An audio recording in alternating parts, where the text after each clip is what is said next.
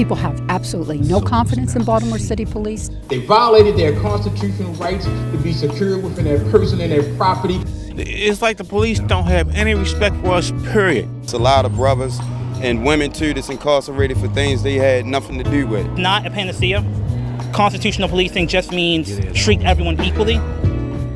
Welcome to Truth and Reconciliation, a podcast that recounts the troubled history of law enforcement in Baltimore and the search for solutions to heal from it. A forum for providing a voice for people who have suffered at the hands of law enforcement and to inform and empower others through their experiences. And a show ultimately about holding power accountable through stories, thoughts, and discussion. A podcast about what ails us and sustains us, too, as we try to cure the violence that plagues the city. I'm Stephen Janis. I'm Taya Graham. And I'm Sean Yost, and we're your hosts. You know, I was staring down the muzzles of four, I think, Baltimore Police .40 calibers. Today we continue our series of shows about the early attempts to hold police accountable through media and personal accounts. A look at the consequences and fallout for the people who took a stand against police and the journalists who covered them before the uprising and the Department of Justice investigation. But it's also a series about how Baltimore police in the past have had both the political power and the resources to construct a damning narrative to silence critics by using the criminal justice system to dominate the dialogue about what justice means. And how that abuse of power has had serious consequences for the community the Baltimore City Police Department purports to serve, and how it continues to define how our city is policed. All that coming up next on Truth and Reconciliation. Mama says she wants the best for me, but mama says success ain't free. If I only had my wings, I'd leap away, but since I only had my dreams, I sleep all day. What will awaken me? Where has my soul taken me? Creativity seeps and keeps me afloat. Lower the bridge over the deep moat. Lower the bridge so I can walk across.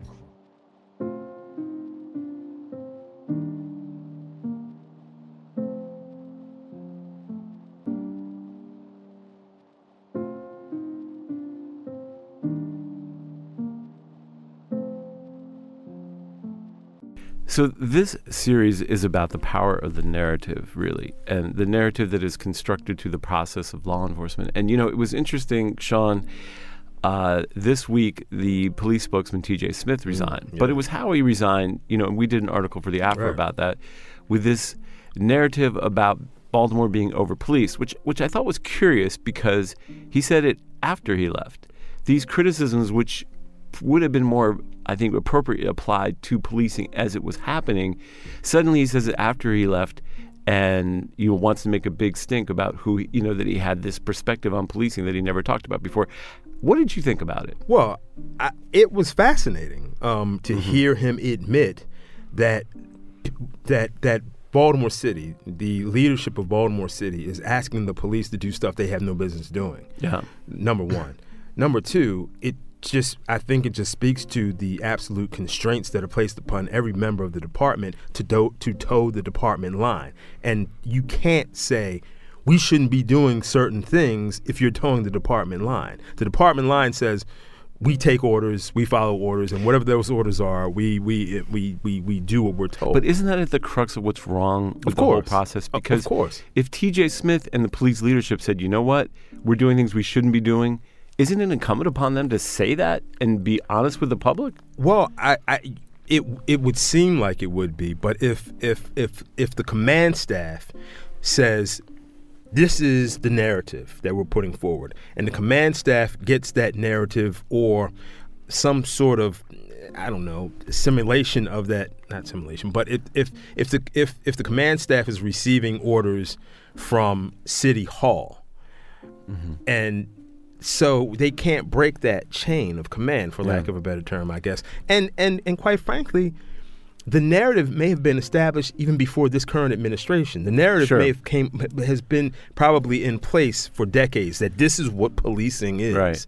And it can have any excess. Now, Tay, you had another sort of experience this week with this idea of telling a story, which was there was a protest outside City Hall sponsored by the ACLU about gag orders that come along with settlements of police brutality lawsuits. What were people basically saying, and what was the concern? Well, quite a few residents showed, in order to show their support for the removal of these gag orders. And what these gag orders do is that if someone receives a settlement from the Baltimore City Police Department, if they themselves or a loved one has been brutalized and they win some money in a civil suit against the Baltimore police, in order to receive that money, they have to sign off on never being able to speak about that incident. And the ACLU is essentially saying that this is a violation of someone's free speech. And it also doesn't allow the taxpayers, who are the ones footing the bill for these lawsuits, to know what happened, why it happened, who it happened with. And what is even more important to our discussion about police narrative and people like T.J. Smith is that Baltimore City doesn't have the same constraint, which is where the conflict came from this piece. Baltimore City can say whatever they want. It's only the person who is a victim. And here again, Sean, I feel like we're up against something where we're getting towards the idea that the police department is a great narrative mechanism because they can say anything they want about the person who was a victim, but the victim can't say anything. How is that possible with taxpayer money? Think about this, and I think Ted was one. I think you both worked on a story that gave the example of the woman who basically was just defending herself online. That's exactly yep. Think about she was defending herself from criticism from the city when the city said things about her and the settlement. Right. And all she did was post a response on social media. On Facebook. Exactly. And all she did was defend herself, and in doing so, lost half her settlement. The police department took half her money back. I mean, even in this era of fake news and alternate facts, and that just seems incredible. Well, so what we're going to do next is we're going to tell a story about a narrative that, really still kind of astounds me, which was when my editor at the Baltimore Examiner newspaper was arrested. And the reason I brought it up in the context of what we're talking about is because the police were able to take something and build a narrative out of it and make it seem like my editor was some crazed shotgun-wielding man when he wasn't. And they did it while we were the first publication to publish all the overtime salaries of Baltimore Police Department. So it's a critical and a classic case, and it relates to what we're talking about. So all that is coming up next on Truth and Reconciliation.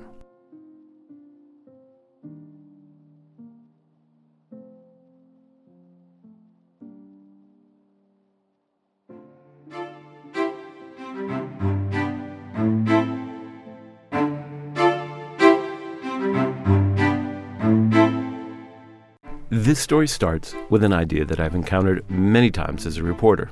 A concept that is rooted in the idea of crime itself and its relationship to Baltimore. And that idea is secrecy. That is that in some sense, in Baltimore, there is an overarching belief that hiding the reality of the problems like crime, for example, is a more expedient solution than addressing the underlying issue. It's a concept that is baked into the process of governance. It's why for years crime stats have been questioned. For example, the police department was scrutinized for underreporting rapes, categorizing hundreds of cases as unfounded. And it's at the root of this story, a tale about what Baltimore police did when their culture of secrecy was challenged by the media. A story which reveals much about the underlying imperative of the institution itself. And how police engaged in a pattern of retaliating against its critics, a practice that was cited in the Justice Department report, which found the department also practiced unconstitutional and racist tactics. To set this story up, we have to go back in time where there was very little transparency about a facet of policing that continues to be controversial: overtime pay. In 2007, the overtime pay of the city police department exploded, reaching almost $40 million. That was almost $30 million over budget, and it prompted the staff of the Baltimore Examiner to take a closer look.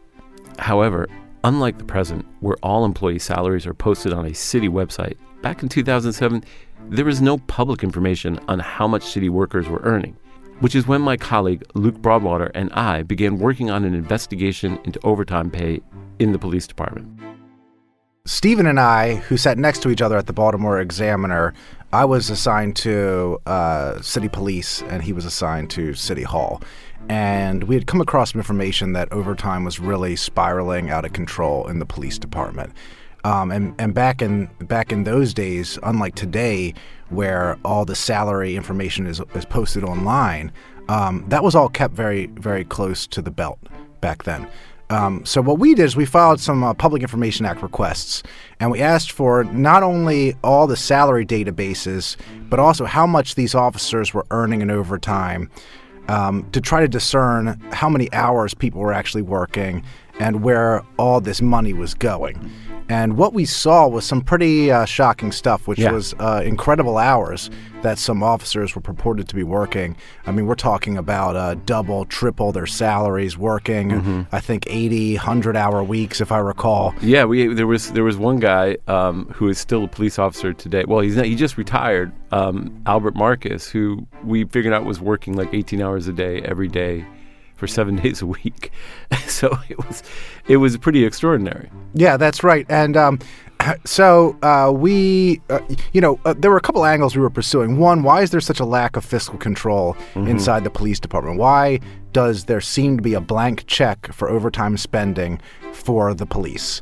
Other agencies aren't allowed to operate that way. You don't see DPW or transportation running way over their overtime budgets. But it seemed that the police department was allowed to do this with no repercussions whatsoever. But I mean, the basic thesis of the story was like, this is not being controlled, and it's hard to explain how someone's able to work almost nonstop and earn this kind of money. And of course, there were people who were making to double or triple their salary. So yeah, we published that, and that was probably the first time that I think any media outlet had really taken a close look at the overtime. We took a really hard look, and I think what we showed is some problems that still persist to this day. Yeah, where you still have, I think, 7 of the top 10 city employees, highest paid city employees are police. Yep. Something like making more than the mayor. Yeah, something like 40 out of the top 50. You've got a bunch of people making more than the mayor because of this, and more than even the state's attorney was the highest paid. So the response to the story was swift, particularly when the Examiner made a critical decision to publish all the salaries of police officers. So look, that was really a pivotal point, because it initially just published the top 10, and that was controversial enough. But then we had this, Excel spreadsheet with every single police officer in their overtime, and we made the decision to put it on our website. Do you remember the fallout from that? I remember there was tremendous backlash. I remember we got a ton of emails, a ton of angry calls. I think the police union got involved. There were calls from, I believe, the city solicitor at the time. They were very upset about it. But let me just point out the one thing you mentioned, which was, to me, really, I really clearly remember the phone call from George Nielsen, who was the city solicitor, in Frank's office, screaming at our editor, Frank Kagan, saying that we had just revealed undercover officers who were working undercover, who apparently they don't know how to exclude them, and that we were going to jeopardize their lives by publishing their salary. Enter the editor-in-chief of the Examiner, Frank Keegan. He was, to say the least, an editor straight from Central Casting. I think that's a great description of Frank. I mean, Frank was, if you wanted to pick a crotchety old editor for a movie, you would pick Frank Keegan. I mean, he used to walk around the office yelling at everyone, sometimes for no real reason, it seemed. He used to call everyone by their last name. I remember, Janice, get over here, Janice. Did you see this, Janice? He was a crotchety, cranky guy. He loved to envision himself as a real freedom fighter and a tough guy who was holding the city accountable and the government accountable. And, he really stood by us during that overtime issue. Yeah. And I think fought the city on it and said, no, this is public information. The taxpayers need to see how their money's spent. And we're publishing it, and we don't care how many times you call us up and yell at us. Yeah. We're going to do it anyway. Yeah, I mean, Frank he could be grumpy, but he was a classic dyed-in-the-wool journalist in the sense that he felt, the public had a right to know, and he didn't give a crap what anyone said, because he got a lot of crap. And Stephen spoke to Frank by phone. Can you identify yourself, please? Yeah, it's Stephen, Janice. How are you? You called just before, and then it went right to busy. Then I tried to call you, and it went to nowhere. The NSA has temps on today. So also during this time period, you know, when we were really going to battle on this overtime issue, Frank wrote a column, a very incendiary column, where he really took the city to task for secrecy. But I thought fellow police officers might want to know who's getting what in overtime. Because I knew a couple of officers, a few, let's call it a few, it was more than a couple, less than a lot, who, and I think it was true, they were working overtime and not getting paid for it. So I'm sure it was just a coincidence that there was an incident at my house less than 24 hours after I published the police payroll, and of course it was a coincidence that after the owners chickened and took the data down from our website, that they kind of decided, the city decided maybe giving me subpoena powers wasn't that great an idea. I wanted a trial. I just couldn't afford it. And I was on my own, So you, because I remember you also got, like, I remember after we published it, like, the city solicitor called up and threatened you. I remember that. Like, what happened? I got so many threats, and a couple of them I've gotten lots of threats. I mean, over the years, and you kind of go by, wait a minute, this one sounds real, and I kind of, a couple of them, a few of them, somebody said, caller said somebody's going to blow a hole in your head. And I don't know if you're there, but I got everybody who was in the office, all the business, advertising, everybody got them together in the conference room and said, look, I got to warn you all to look out because, you know, make sure your turn signals work and your registration's up to date because I'd been in experiences before where they didn't really care who from the paper they hassled. You know what I mean? And I'd had a meeting that morning. Unfortunately, I don't think Beatty was there. He was out. And I said, you people have to understand the seriousness of this. And just, you know, be careful, keep your eyes open. I said, I think I'm the main one thereafter. But, you know, you never know. We had the fastest growing website in the world, the guys in Denver said, until the servers crashed. There were so many accesses that it actually overloaded our servers. I remember going to City Hall one day, and this police officer pulls me aside because when you go into City Hall, there are two police officers there. And I was going up for a hearing on overtime, and he said, just let me tell you this. He said, don't call us if something happens to you because we're not coming. And that was the kind of stuff we were hearing on the streets. But Frank was like, bring it on. You know? Yeah, no, he loved to thunder, and with you know, righteous indignation on his side, he. You know, I think that happens when you feel like you're on the right side of an issue, when you know you're on the morally correct side of an issue. And it's hard to argue against transparency. It's hard to argue against accountability. And that's what we were doing. And so, you know, he felt very comfortable lambasting the city over their opposition to releasing this information.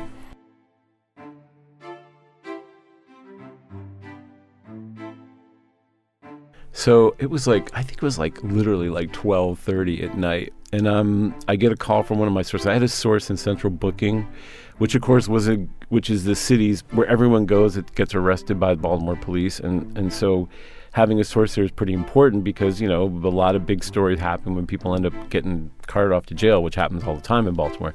So I get this call and I'm like, I better answer this. It's like 12:30. And he's like, do you have an editor that lives in the Southwest District? And I'm like, yeah, I think so. Because I think I'd been to Frank's house, so I kind of knew where it was. And he says, well, he just got arrested, so you better get down to Central Booking. And I was like, what?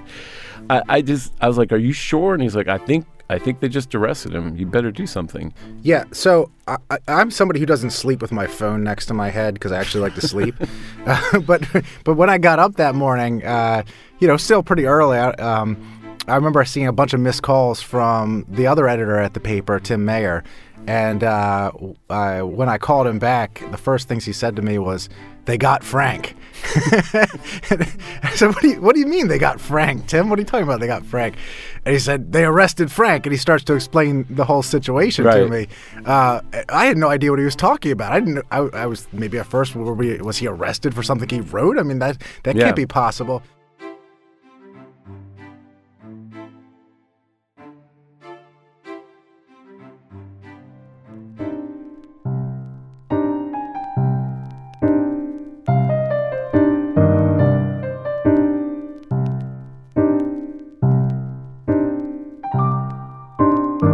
When they arrested you, how did they treat you? Like, what did they say to you? Can you talk about that part? Oh, they were having a good time, man. They were having a good time. Tell me what happened. Handcuffed Barb. And I remember one guy on the radio saying, "You got to send the paddy wagon for this paddy.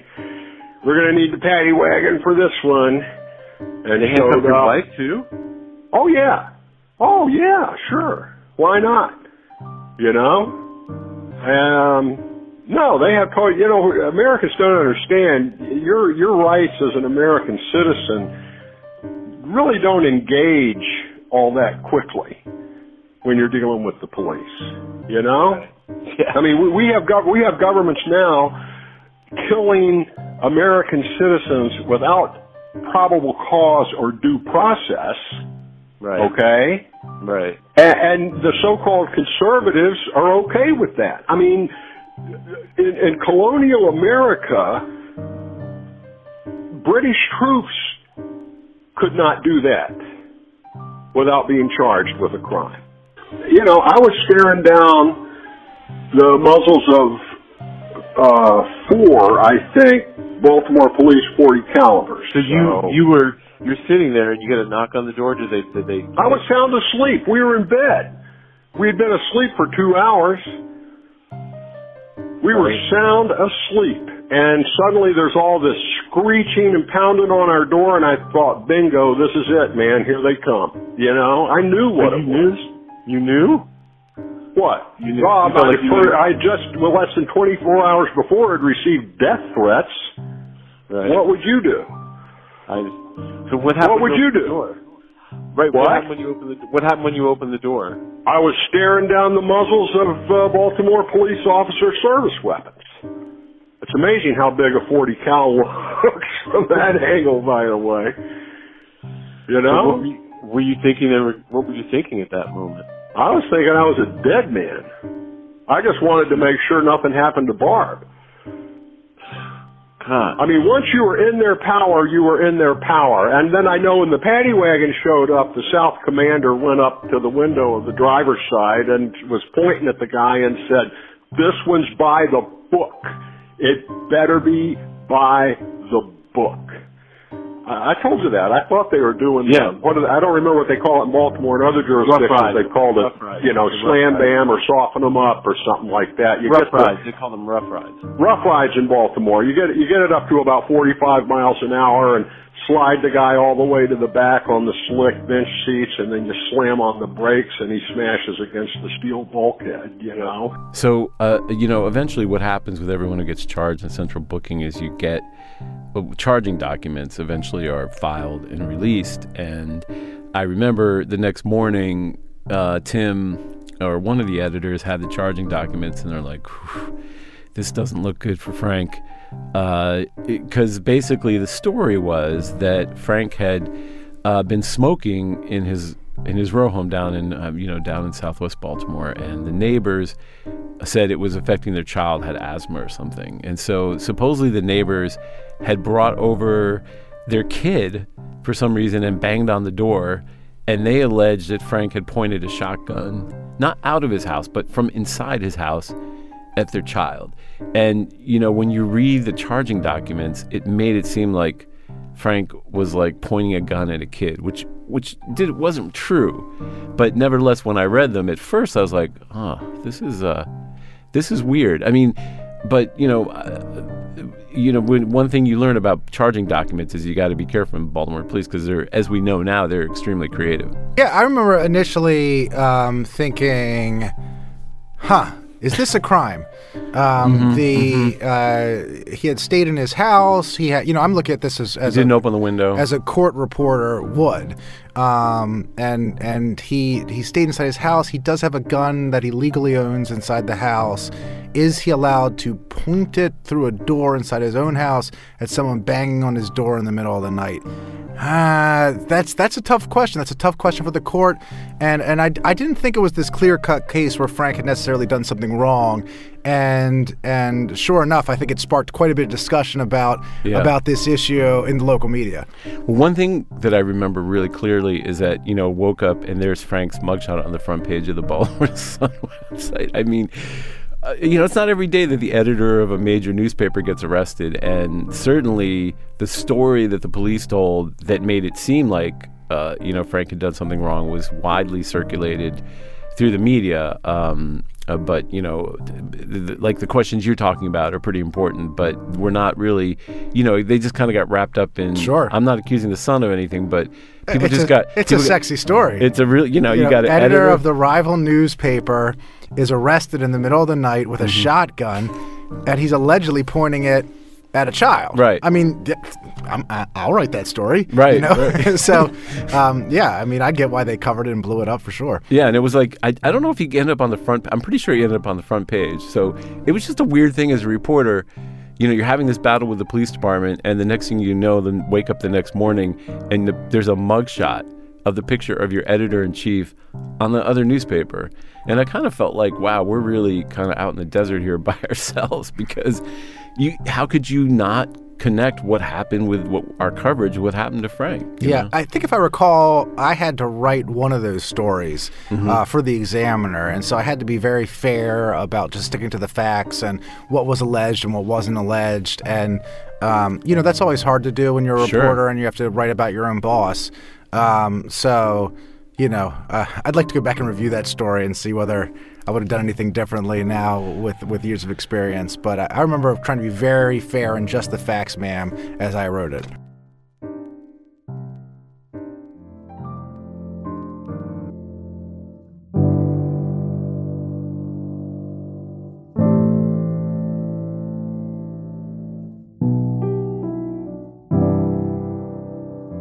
So the controversy of Keegan's arrest revealed for Stephen something about policing that he was just beginning to understand. I think the thing about it was that I would have thought, that an attack on the media like that, which is the way I was starting to look at it after I kind of reviewed the facts, would have been more broadly taken up by other media, to defend the press against this kind of attack, because once you, Luke, you were very smart about what you said, that you kind of started looking at like a court reporter. Once you got past the emotion of the charging document and started looking at it, you kind of realize it's a little absurd. I mean, you can't really charge a person for picking up a shotgun in their own house, and you can't necessarily, make this equation that somehow he's threatening a child. And I started to realize, wow, in towns, in this town, we're kind of on our own. Taking on the police department, because no one's really they're gonna just take this narrative and run with it. And I think it was, for me, something that I kind of knew, but by the time Frank got arrested, I was like, wow, we're really in trouble. For Frank, he was confronted with the risk and dilemma of being in central booking. What happened? How was it in central booking? What was it like? I mean, did they treat you? How did they? Because I know I got a call. And, how was it over there? Like, what happened? Well, I mean, very honestly, I think I told you afterwards. I just picked up on some things. I thought there was pretty well run operation, all things considered. But I definitely got the impression that the gangs were really running the place. Mm-hmm. And I mean, there were some guys in the trustee suits, and these guys looked significant.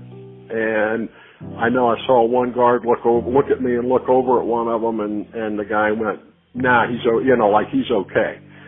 And I think that helped. You were cool with the gangs, and you were cool with the good guards, and you're cool with the good police.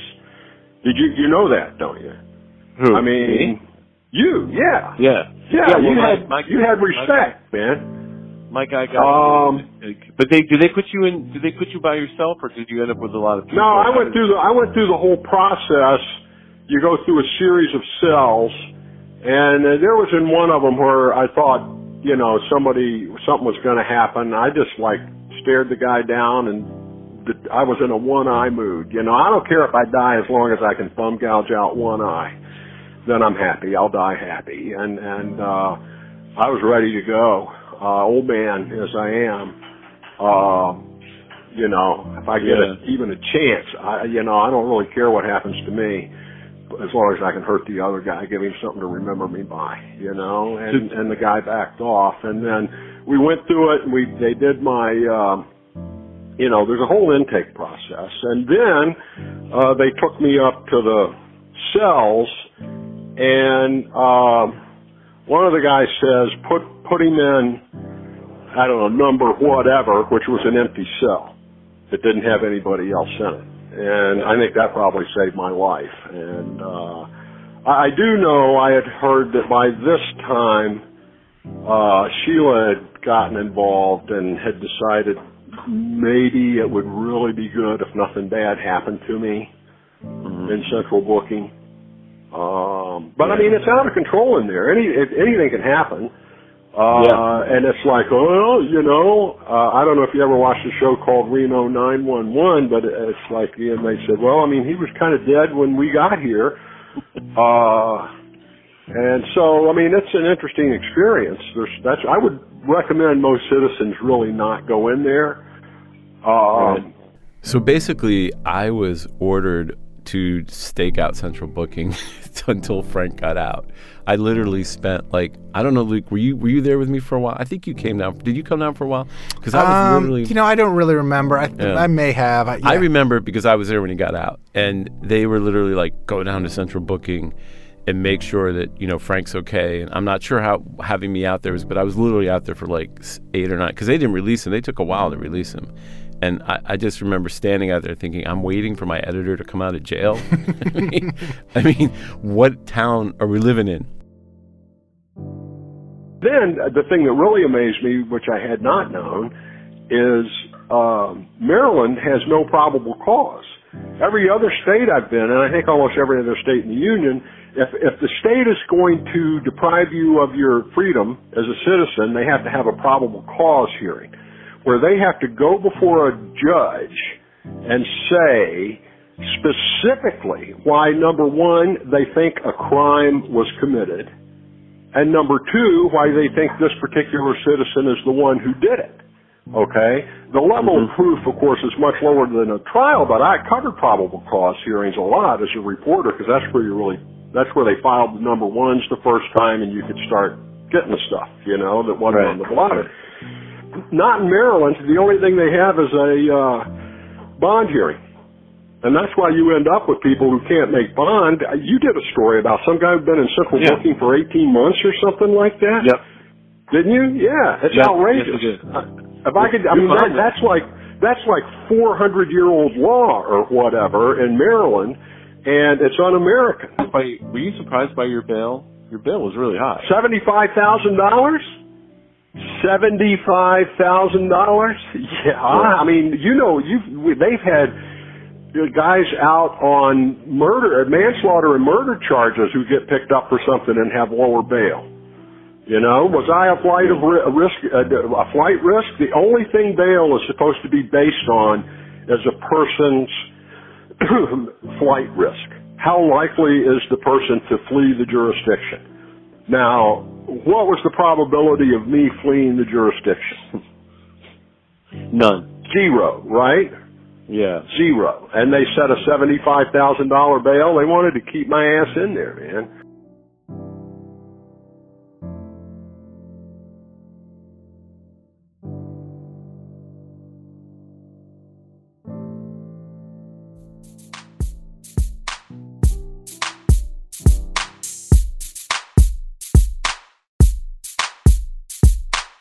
And then a twist. The public perception of the arrest started to change. So the strangest thing to me happened when you're talking, Luke, about media triangulation was that C4, who's a popular radio host, started taking up the case of Frank Keegan. And he started talking about gun rights, right? And the case got cast as an example of the overreaching of government against the right of a man to bear arms in his. Okay, yes. I'm No, sorry that is for what laughing. happened. Yeah. It was just such an utterly, I really thought at that point that no one would really stick up for Frank because it just felt like everyone was kind of ganging up on him in the arrest. And then suddenly the C4 show becomes this sort of forum for people to say, well, if a man can't have a gun in his own house, do you remember that? Yeah, I do. And it was interesting because you saw the politics on it flip, right? Because the same people that were mad at the Examiner because they thought we were being too hard on the police department suddenly was defending the Examiner. Right, because the editor of the Examiner had a gun. And his gun rights should be defended. So these defenders of police, people who love the cops, were saying, well, we also think that Second Amendment rights should be upheld. So yeah, it was very interesting. And I remember listening to the radio and hearing call after call defending Frank Keegan against this overreach of the government into his private home. You remember the media reaction was pretty interesting. The Sun. Oh, come on. Let's not even do that, okay? Y'all just, and what a joke. Nobody in any of the stories mentioned that 24 hours before I'd published the entire police payroll and received death threats, you know? No. And our owner decided to go corporate and bunker down and try to pretend like it never happened. Pulled the database, which I could not believe they did that. The funny thing was, though, but I do remember Luke and I talked to C4, and then C4 and all the sort of Second Amendment rights people came to your support, and that was weird. I got support from some guy who said he was an NRA guy in Baltimore, and I got support from Doc, the NAACP. Yeah, and I thought, well, here's a unifying force, you know. And a lawyer asked me, he said, you ought to sue him. What's the damage to your reputation? I said, man, my reputation went up in Baltimore. I mean, it did. It's almost in Baltimore. If you haven't done a little time, you don't count, right? You became kind of a hero. You were a hero to this. Well, I don't know about that. I don't care about that, but I got some good sources out of it, but I couldn't get people on the record. And I just remember one person calling up and saying, what kind of country do we have if a man can't hold a shotgun in his own house? And I just remember saying, that's where this story is headed, towards like a guns right. But Luke, you're right. I mean, people just kept calling and calling. It was like Frank became some sort of folk hero all of a sudden. Right. I mean, absolutely. Yeah, I mean, he denied it. And, eventually, I don't know what prompted the prosecutors, but they dropped all the charges. Mm-hmm. And I don't know if Jessamine ever gave you, Patricia Jessamine, who's the state's attorney at the time, ever gave you any insight. Yes, I do remember talking with them about that. So there are certain... when a prosecutor's trying to go forward with a case, there are two things they have to look at. One, is there a crime? And then two, if there was a crime, is this the person who did it?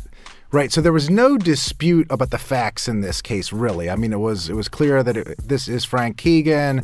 He owns the gun. He's inside his house. The question was, does his actions make up a crime? Do they manifest a crime?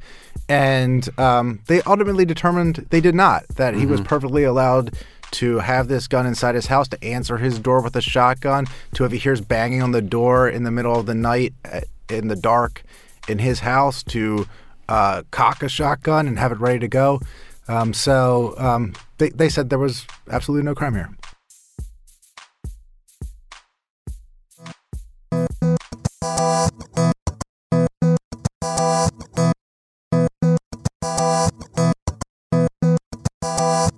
And how do you feel now that you did this, and now it's considered routine? What was considered at that time?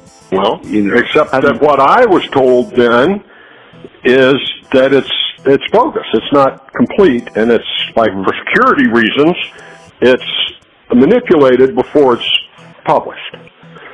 Interesting. Now I don't know if that's true or not. I don't know. I mean, how do you find that out? Yeah, I think that the standard in the city has shifted dramatically, in part because of some of our efforts.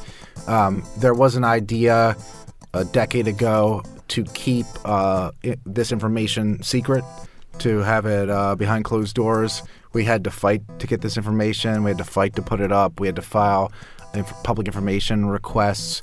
Now the city, as a matter of routine, posts the salaries and the overtime information on their website. And I think almost everybody can agree that's a step for good government. I think for me, something I learned is that the police have this tremendous power to shape the narrative about your life. They can take elements of any situation and turn it into news in a way that very few institutions can. By coming up with this story about Frank and taking advantage of, a conflict between neighbors, they were able to criminalize him. And, that's a power that I don't think sometimes we reconcile or recognize that police has in Baltimore, because criminalization is a big rhetorical tool. And oftentimes it's used in ways I think that we all think is questionable. And so, my takeaway was, wow, police could arrest me, police could arrest Luke. They probably wouldn't arrest Luke, but they probably they might have arrested me. And, suddenly you're a criminal and everything you say is considered to be, absolutely, without merit. So I found it to be a little disturbing. And you think about those first 24 or 48 hours after somebody's arrested, the police, that person is in jail, can't really talk, doesn't have an attorney yet. Yep. So their side of the story is almost completely silenced, and it's actually really hard for a reporter to even hear them out or get to it's almost their impossible. side of their story. I mean, unless they have an attorney right away. And meanwhile, the police department can put out the charging documents. They can have a press conference. They can put out a press release. They can have their mugshot come out. They can have their spokesman call reporters and push the story.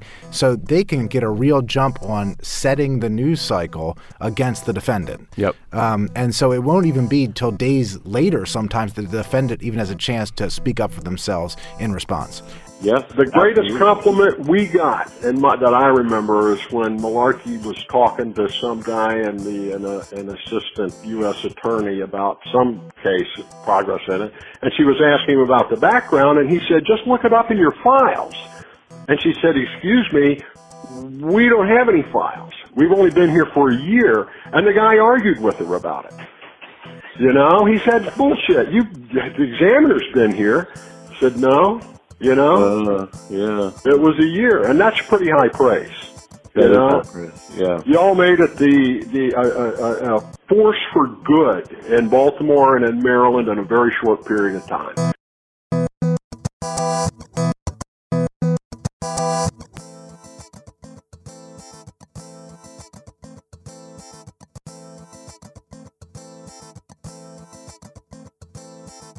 What did I do? What did I say? What did I want? Was it too much? What did I ask? Thank you for joining us for the second installment in our series, Through the Lens, an examination of the early consequences of holding police accountable through media and personal accounts. We'd like to thank our guest, Baltimore Sun reporter Luke Broadwater, and former Baltimore Examiner editor Frank Keegan. Truth and Reconciliation is produced by Stephen Janis, Teagram, and Sean Yost for Ace Spectrum Productions. Truth and Reconciliation is engineered by Sienna Greaves. Be sure to subscribe to our podcast on iTunes and follow us on Twitter and Facebook. And if you have a story you'd like us to tell, please contact us. Thank you for joining us for Truth and Reconciliation.